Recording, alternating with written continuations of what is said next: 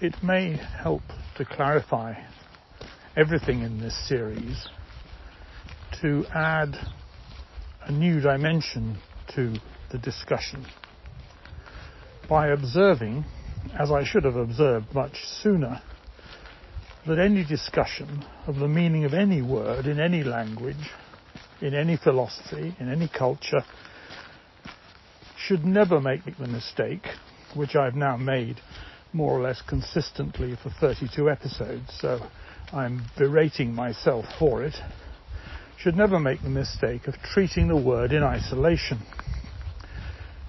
The reality of the discussion so far is that you can't use a word like truth unless you also have some context within which that word is being used, and that context needs to define your values, your aspirations, what you think matters, and how you conceive of human thriving. Because what you take to be true, on the assumption that you take it to be the best that we can do right now, or the things that we label as true as being the things we do well to take careful note of, and in the occasions when we agree with them, approve of them, act accordingly. If that's the case, then the only way we can evaluate what is true is by evaluating and recognizing and criticizing and so on our values, aspirations, and what we think matters and what we think human thriving is all about. And the fact that I made this mistake, albeit implicitly rather than explicitly, in turn reminds me that we should always be more mindful of context. And I would use the word relative, but I don't want to give grounds for believing that the version of the theory of truth that I'm advocating is relativistic. It is just contextual. And so what we think to be true will necessarily be affected by, to repeat myself yet again, our values, our cultures, our conceptions of human thriving, what we think matters, and what our aspirations for ourselves and for the human race, insofar as we have that rather grand aspiration, what they are. So it's not really very clever of me to have spent 32 episodes talking about truth without making that clear, even though it's really been implicit in everything I've said, because what I've been saying all along is that in order to understand truth, we need to understand what's best for us. And of course, you can't begin to answer that question if someone challenges you by saying, and what is best for us and who decides? You can't begin to answer or even address that question unless you've also thought about your values, etc., etc.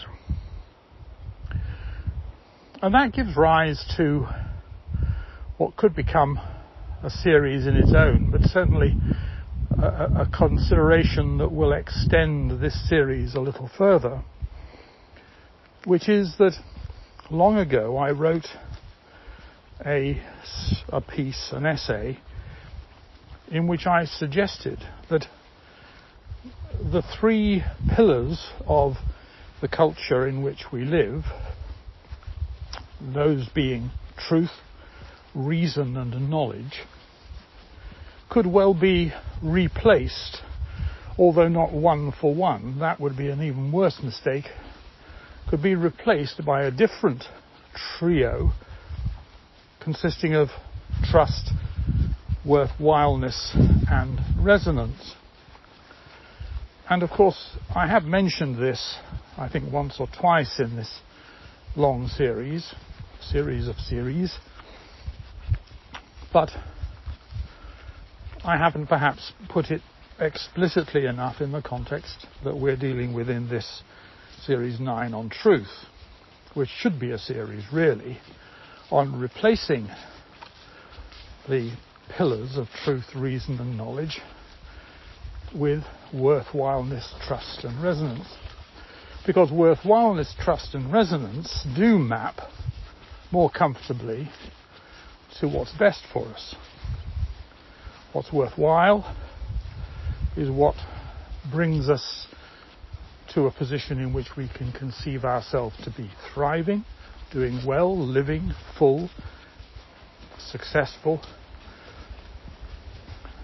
civil, corporate, tribal lives, or whatever they may be. What resonates is what touches us in our most deep convictions, what we use as our means of judging, assessing, evaluating everything we encounter in the world.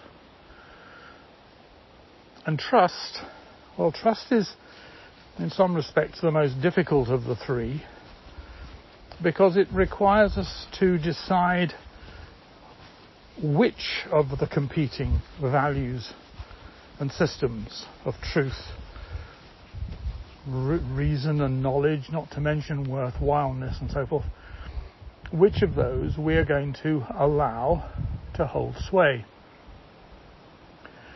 And if you analyze a great deal of human activity, it makes it a lot clearer what is going on if we analyze it in the light of these considerations. From the way this person is behaving, for example, what does that tell us about what this person thinks matters? What does it tell us about what this person values? What does it tell us about whether we should trust them with anything, let alone running the country or whatever it might be? And so we're forever looking not so much at facts as the motivation that lies behind the behavior, including the assertions as to what is to be regarded as a fact, as a truth. Because we haven't talked as much perhaps as we should about this. What benefits us most, what's best for us, isn't of course a single thing, because we are not a single thing. What benefited those who made their political careers out of the Brexit debacle doesn't benefit the country as a whole. It was quite obvious to those of us who were against it at the time that it wouldn't, but that didn't stop 52% of the people who voted from being persuaded, unfortunately, regrettably, tragically, and to our shame and everlasting disadvantage. And if there are any of you listening to this who say, well, are you going to stop going on about Brexit? Yeah, I will stop going on about Brexit when we rejoin the European Union, which I firmly expect to happen in my lifetime.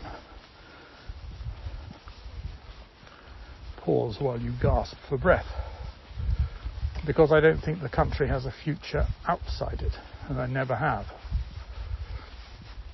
Anyway, that's another story, but, well, it's not entirely another story, because it's about what we think matters.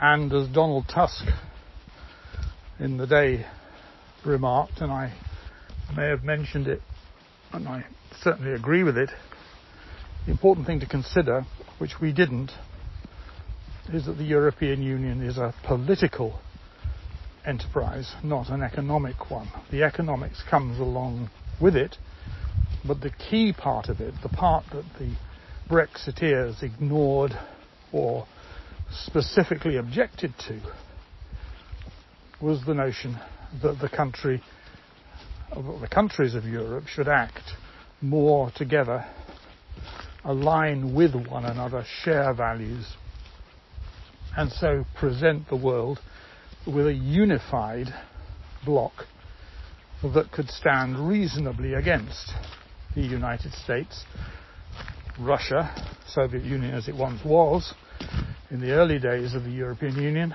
and of course China in the modern era.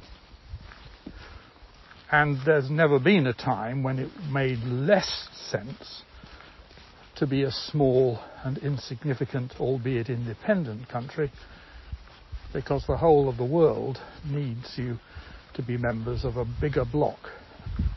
And you can have your disagreements while still being a member of that bloc. So it's simply nonsense. Nonsense. Malignant, malicious, mischievous nonsense to talk about taking back control. It's simply about abandoning all hope of having any control over your own destiny, because nobody will treat you seriously enough. And you may have the most absurd pretensions about how important you are, but it's not going to do you any good when, as they say, push comes to shove. So, leaving that aside, it nevertheless forms a good example of what is best for us to believe, and what is therefore to be regarded as true, and by extension as false. And that we were so readily persuaded that what it was best for us to do was certainly what it was not best for us to do is a great indictment of our, well, frankly, our intelligence, our collective, national, tribal intelligence. Because if there was ever anything that was more obviously wrong than us leaving the European Union, I can't remember it in my lifetime.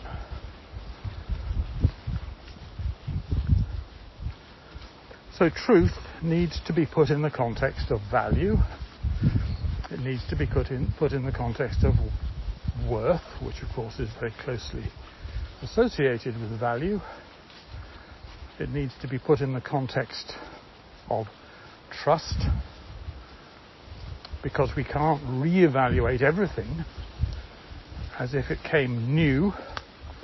There must be some sense in which the way we evaluate any idea, any claim, any suggestion, any you should do this because it'll be best for you, we have to evaluate that in the light of a whole raft of things, including what we trust and who we trust and who we value and what we value, and what we think matters.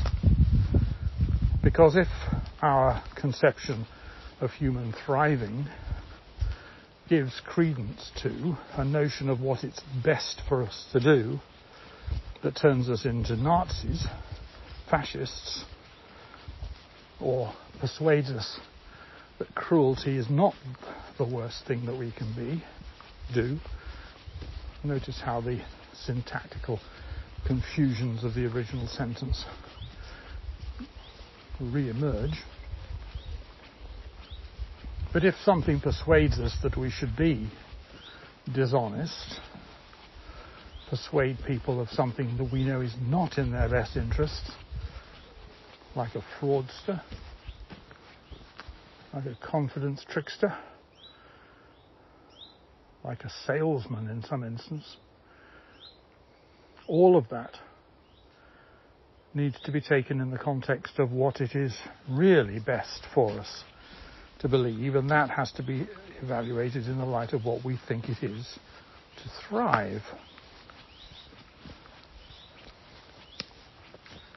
And we'll have a jingle, and I'll come back to this after it.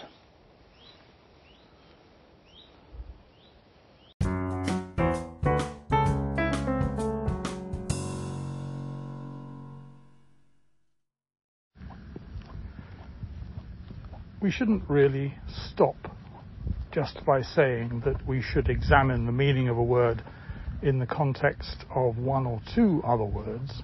What we should really say, and what the American philosopher Willard Van Ormond Quine did say, is that to understand the meaning of a single word, we really need to understand an entire language. In other words, we need to understand every context in which that word arises. And of course we can't. Of course we can't know every occasion on which a word arises. But this gave rise to his celebrated theory that language operates a little bit like a sheet, a rubber sheet, that is distorted a little by everyone who uses a word. I suppose a rubber solid or a multi-dimensional solid would be an even better allusion, but let's stick with this. So that every time we use a word, we shift its meaning fractionally, imperceptibly. And in order to understand a single word, we need to understand an entire language, and we need to embrace that language, because the real meaning of the word, when we get down to its core, will be influenced to some extent by all the other words and all the other sentences that there are in that language and ever have been in that language. And of course you start to go a little bit squiffy at the edges at this point and say, well, that seems to imply that in order to understand anything, we have to understand everything. And Quine was regularly and still is criticised along those lines. But that's not to say that he isn't right. That may be an inconvenience. It may be something we'd rather not face. But it still means that every word we use, every sentence we utter, every paragraph we read, every book we write, in one way or another, both shifts a language and also demands that the language from which and in which it arose be understood as a whole before it can be understood itself. And what we should say at that point is, well, that simply means that we have to be more modest in what we think we understand. Insofar as I have some experience of the English language, albeit fairly extensive, to that extent I may say that I understand a particular word or sentence or paragraph or book, but only to that extent.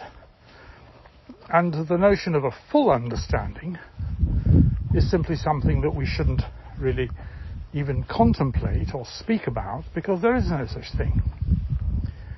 A full understanding would involve knowing what a word, sentence, paragraph, book could mean in every conceivable circumstance, howsoever construed. And that's just an impossible task. So, as has so often been the case, the way we should understand something should simply be couched in humble terms that say, we could be wrong. This is the best we can do, but insofar as we are not masters of a language in the sense of knowing absolutely everything there is to know about it, or having read everything that's ever been written in it, or heard every sentence that's ever been spoken in it, etc., to that extent, we should be more circumspect about what a word means. And this is made all the more the case where words get used in ways that are contradictory, or where there are different theories of what a word means that create, I suppose, what you might call rocks in the flowing stream of that language's history, so that for a time truth might be thought to be some eternal external reality. And what I'm suggesting is that the time has come to conceive of it differently, to see the rock that has placed in the flow of the stream of history and culture and language as one that we would do well to remove, or see worn away finally, to be replaced with something more fluid, more circumspect, more humble. And so the tenuous connections between words and their remotest cousins in a language, however tenuous it may be, and it is very tenuous sometimes, isn't insignificant or negligible. And the language as a whole defines the way we see the world. And our grasp of that language is only ever partial. And therefore our view of the world, our vision of the world, our understanding of the world is only ever partial. And this is all of a piece. But it should mean that we're far less strident, far less insistent when we talk about things like truth, goodness, these big words, moral, right, because all of these things have to be contextualized, to use my preferred expression here.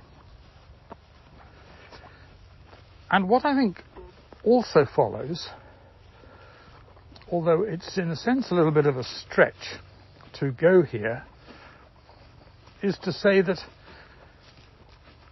because everything that we know is couched in language, and because our command of language must always be partial, therefore there's a sense in which our command of reality must always be partial, and it isn't then quite such a stretch to say that our choices of temporary truths are just our choices of what we conceive to be the most effective currently available fictions. Now, I put this point of view to one of my GPT friends from OpenAI the other day. I think it was GPT-4, and it didn't really like it much, and came up with the classic response. In fact, I should explain what we've been doing. I had been trying to get my head around something that I wanted to understand all my life, to do with the way nuclear fusion combines atomic particles to make heavier elements, so that in the hearts of stars, hydrogen gets two hydrogen atoms combined to make helium, and then helium and so on, and you get heavier and heavier elements, and different stars make different elements, and the oxygen that I'm breathing to speak this and the carbon that makes up my body were all of them once built out of this fusion process in the depths of now long dead stars. If that doesn't make you humble, then nothing will. In order for heavier elements to exist, there must be what's called the strong nuclear force, which pulls the positively charged protons together more strongly than the positive charges that they all have tend to repel them. In other words, it's a sort of tug of war between the strong nuclear force pulling them together and their positive charges that are tending to force them apart, like the same poles of a magnet. Now, I'm not going to pretend to understand this, and I may already be confused about the relationship between binding energy and the strong nuclear force. But in essence, the point is that some of the energy that is needed in order to sustain the hydrogen atoms is no longer needed once the helium atom has formed, and is therefore released. So every time in a star, billions of years ago, fusion takes place of hydrogen into helium and eventually into things like carbon and oxygen, that process releases energy, and it is the release of that energy itself as a result of the tug of war. It is that energy that resists the gravitational collapse that the masses of the stars would otherwise endure. And so it's released and it radiates, and the stars endure and eventually explode and spew these heavier elements out into the universe.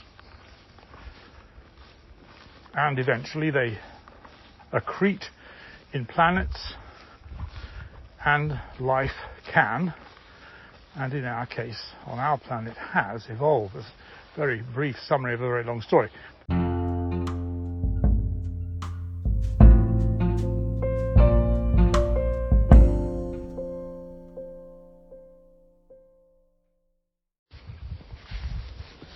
this needs to go in the middle of 33b, 933b. It strikes me that it's helpful to think about representation generally and what we're doing when we're using any kind of language, any kind of representation, not just spoken language or written language, but art, music. What are human beings really about when they're doing all this? Because to be human is to be a word or language using or a representation using entity. So we're fundamentally trying to communicate with one another and with ourselves. And to do that, we use all sorts of devices. Take as an example the Goldilocks principle. I've used it once or twice. The idea that when we're looking at something, we're trying to avoid too big or too small, and to find something that's just right, too hard, too soft, just right, too hot, too cold, just right. We can use the Goldilocks principle without for a moment suggesting that there was ever anybody called Goldilocks, or that there was ever a little girl who found her way into a house that was occupied by a family of 3 bears. We don't need to buy into the literal truth of that, as though we would then be disappointed to be told that Goldilocks and the 3 bears never existed. And you can say the same about many, most, all even children's stories. But we somehow get ourselves in a fix over not just religion, where we seem to want it to be more than representational. We seem to want it somehow to be grounded in an ultimate reality, an Urstoff, to use the word again, and therefore to be verging on the useless at the moment when we decide that it isn't. But I've argued, and I'll say it again now, that the fact that religion is no more based in reality than Goldilocks and the 3 bears really does not mean that it is useless. It just means that what it's doing is affording us a way to get a handle on something that would otherwise be more difficult to get a handle on. Which isn't to say that there aren't better and worse forms of representation, and indeed better and worse forms of the expressions that help us to get handles on things in religion and in all sorts of other places. But if we find that people regularly resort to certain kinds of representation, as they do with things like the Goldilocks principle, then it's probable that those representations get to grips somehow with something that we really need to be able to say and to wrap our minds around. Now, what that entails is the question of what is understanding, which I might come back to, and indeed it might, although I'm not sure that it will, form the topic for Series 10. But suppose we now switch into science. Science began, I suppose, as a sort of realism, because we were trying to understand a very physical world around us, why things were hot and cold, hard and soft, some things were poisonous, some things were good for us. We tended to think that the purpose of science was to give us a handle on what to do with material things of whatever kind. That continued, but science became more and more abstract, so that it started to theorize about things that could at one level be said to be of no consequence at all. I mean, it makes no difference to the way I walk along this country path, whether the earth goes round the sun or the sun goes round the earth. If I am alive and walking, then, and the path is here, then it will still be a path that I'm walking along. But these principles, which have sometimes been made metaphysical, seemed to come, or did come, to assume importance for us. So we revere the likes of Newton because of the way he enabled us to talk about the way the universe appears to operate at a certain focus, at a certain zoom level, at a certain resolution, even though we know that he 250 years later would be supplanted by a mixture of Einstein's relativities and quantum theory. But in the modern world, we have our own representations. And if you want to try and understand fundamental physics, you do need to get into not just the Bohr-Rutherford atom and protons and neutrons and electrons, but you need to go deeper, because you do need an explanation for why in the nucleus of an atom the positively charged protons don't simply fly apart under electromagnetic repulsion because they've all got positive charges. Or you do need an explanation of why the negatively charged electrons don't plunge into the nucleus and neutralize the positively charged protons. Why doesn't that happen? So if you're to try and complete your explanation, or at least take it further, you need something that goes deeper than the Bohr-Rutherford atom. And so, in recent times, particularly since the Second World War and the discovery of atomic energy and atomic bombs and hydrogen bombs and all that stuff, we've invented a modern physics that includes quarks, gluons, all manner of additional particles, mesons and pions, positrons, and we've invented ways of talking about them and representing them, to use the word again, such as Feynman diagrams, where you take what were once the complicated integrals and formulae of early quantum theory, and you turn them into pictures to make them easier to grasp.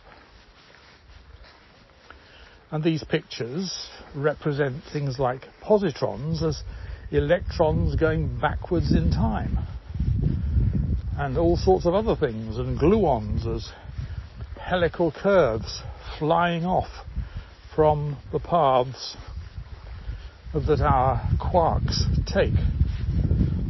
And we have 6 quarks, and we combine them to make different particles, and we have gluons that supposedly hold them together, and together with that we explain things like the strong nuclear force, using gauge theories and things that become, for most people, impossibly abstract and mathematical.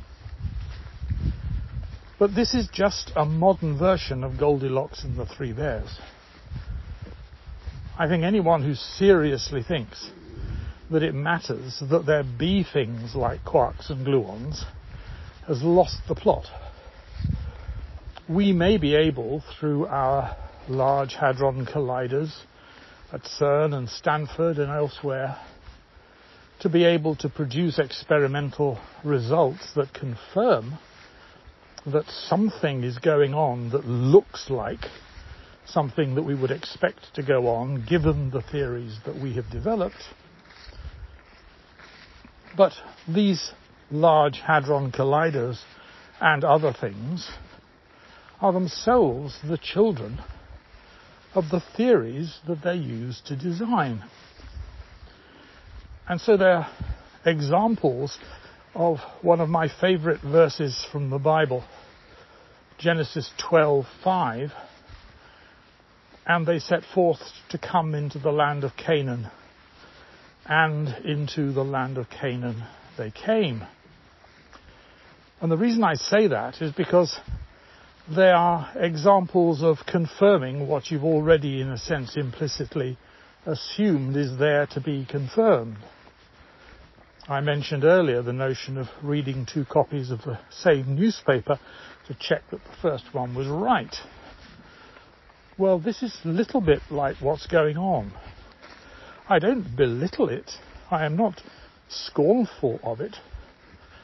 But I am saying that it's about talking to ourselves in language we understand, in ways that enable us to represent things that we would otherwise not be able to get any kind of handle on at all. But it's a mistake to think that the things that they allow us to get a handle on are any more real than Goldilocks and the 3 bears. They are just ways of thinking about things we, or some of us, want to think about. Those of us that don't want to think about them, don't. And we're none the worse for it. The world has managed somehow or other to set itself up in a way that allows people to spend billions on the experiments that produce results that confirm the theories that designed the experiments. But when you set out to go into the land of Canaan with sufficient determination, you tend to find that you get there.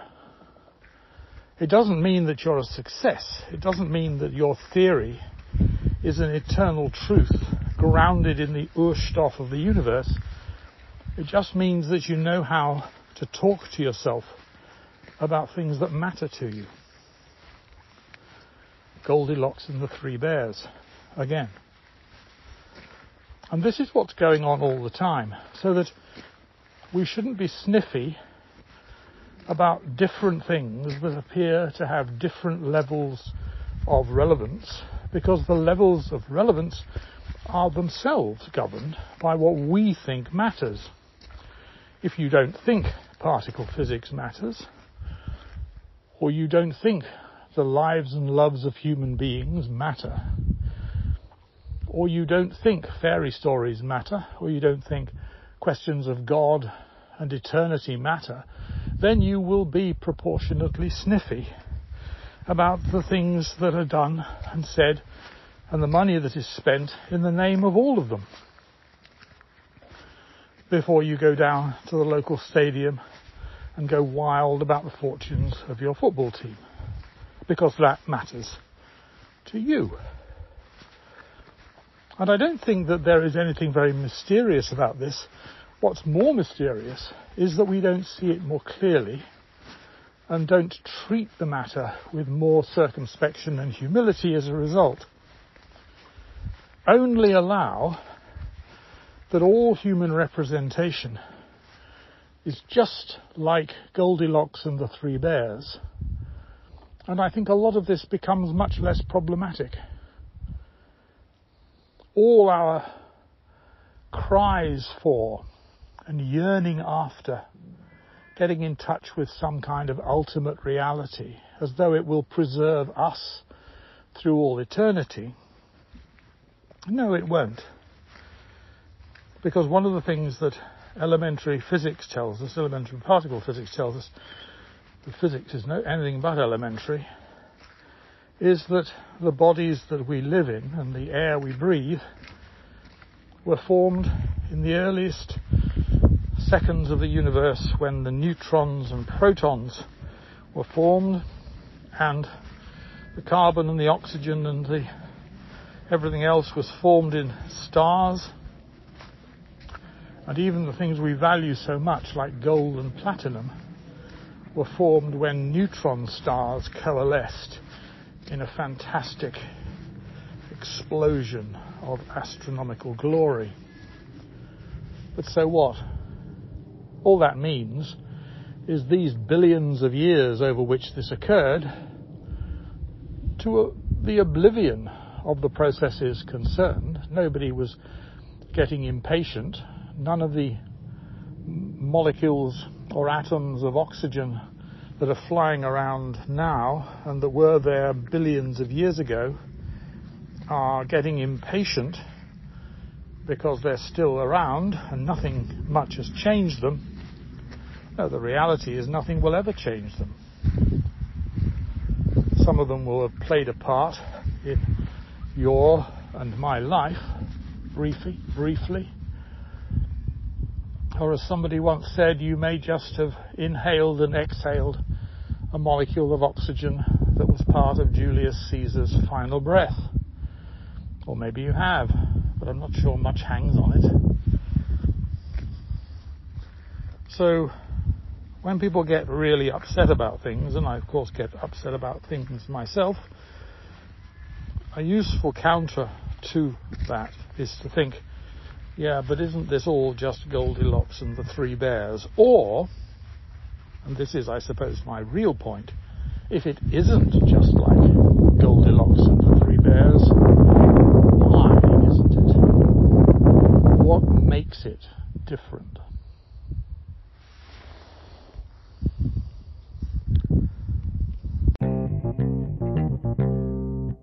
Anyway, the point that I'm making here, I may seem a very long way from my early point about language, is that when I said to the GPT version 4, I think, so what we're really dealing with here is a mathematical model for the way in which atoms form, and we talked a little bit about gluons and quarks as well. And so I rather provocatively said to it, so what we're talking about here is just the most successful current fiction, or the optimal mathematical fiction that explains the most about these phenomena. And in as much as GPTs get upset, it said, no, this isn't a fiction. This is confirmed by scientific experiment. And if the experiments didn't confirm the theories, we would change the theories. Okay, and we've been here. But we shouldn't imagine, and I certainly don't imagine, that what the scientific theories are testing is some kind of Urstoff, as I've called it before, some kind of foundational material that exists and would exist independently of the kinds of creatures that we are, with the kinds of bodies that we have, with the kinds of senses that we can have, with the kinds of sensory apparatus that we can design into our experiments. I don't believe that what we're dealing with here is some kind of Urstoff that transcends all that. What we are doing is using our physical capacity to embed our sensory physical existence into experiments to confirm the intellectual capacity that gives rise to the theories that those experiments test. And therefore, although it's not quite like reading two copies of the same newspaper to make sure that the first one is right, it is a little bit like that. Because what we're trying to do, what we're ultimately satisfied in doing, is matching our theories with our experiences, not our theories with reality. And our experiences become progressively more sophisticated, and our theories become progressively more sophisticated. And when we have solved one problem, it usually throws up another. And so we find that we need to replace Ptolemy with Copernicus, and Copernicus with Newton, and Newton with Einstein, and so on. And each time, we're simply saying that we've become smarter, we've become capable of testing things more rigorously at a higher level of precision, and that's demanded more and more sophisticated mathematical theories to explain it all. But I still maintain, And you may say, well, who cares? And there's a certain sense in which you'd be right to say that, but I do still maintain that the notion that we're somehow dealing with theories that model reality in some ultimate sense is one of our more recent pretensions. It's the kind of modern equivalent of believing that we were at the centre of the universe before Copernicus came along. Or it's the modern equivalent of believing that God made us as the crowning glory of creation in the Garden of Eden before Darwin came along. And before very long, perhaps in my lifetime, wouldn't surprise me at all, we will discover perhaps elementary, perhaps not so elementary life on other planets, even if they're only the moons of Jupiter or Mars or wherever it may be. We will. And then all of these theories will need to be revised, and we will say, well, whatever we may once have thought about being the crowning glory of creation just took a bit of a knock. And so everything hangs together. And to come back to my beginning, because I'm sorry, I've wandered, perhaps you might think, off the point, but to come back to the beginning,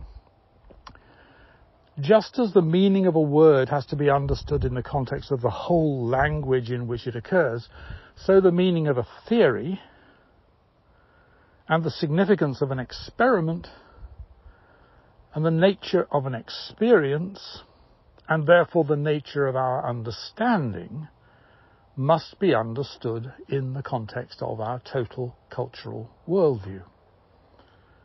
And we shouldn't jump to the conclusion that because our theories and our experiments seem to coincide, that our theories are therefore true in the permanent, eternal sense.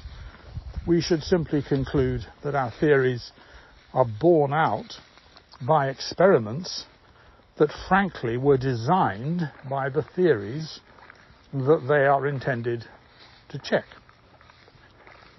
And so as our theories become more sophisticated, our experiments become more sophisticated. The texture, if you like, the resolution of our worldview increases. And we get to points where we think, and this is a pretension, that we might be on the verge of understanding everything. But the universe has a curious way of kicking us when we get to that pretentiousness and showing us something suddenly that is quite different. And yes, of course we will say, and with some justification, what else can we do? We can't look at the world from a perspective that we don't have. We can't understand things better than we understand them. Few enough of us as it is understand these things, and I certainly don't count myself among them. But all the more reason to be circumspect. All the more reason to be humble. All the more reason to see truth wherever it may arise, and with all its cousins and aunts and uncles and distant, more distant relatives, as just the best we can do right now. Because the best we can do right now is all we can do right now. Let's not saddle ourselves with a view of truth that means that we are then going to find it particularly difficult to relinquish what we think true now when something better comes along. Because we've done that far too often. And it's not just been religious people, scientists too have done it. Science has done persecutions just the way religious people have. Scientists say, well, if you don't agree with our majority view, you're certainly not going to get a job in this university. You're certainly not going to get tenure because you're a maverick, a madman. More often than not, well, no, not more often than not, but certainly often, the mavericks turn out to be right. And then everybody feels a bit shamefaced for the way they were treated. There are lots of examples in science and in mathematics which you might think would be exempt from such excrescences. So let's just do the best we can, treat truth as a pointer to the best we've got available right now, something that is as contextualized by our culture and its history and our views of reason and knowledge and worthwhileness and truth and trust and resonance as all the other words that we have available, and eat some humble pie whilst rejoicing that we live in an age when we understand so much that the ancients didn't even dream of. Well, that concludes this series on truth. Watch this space for series 10 on something else. Thank you for listening.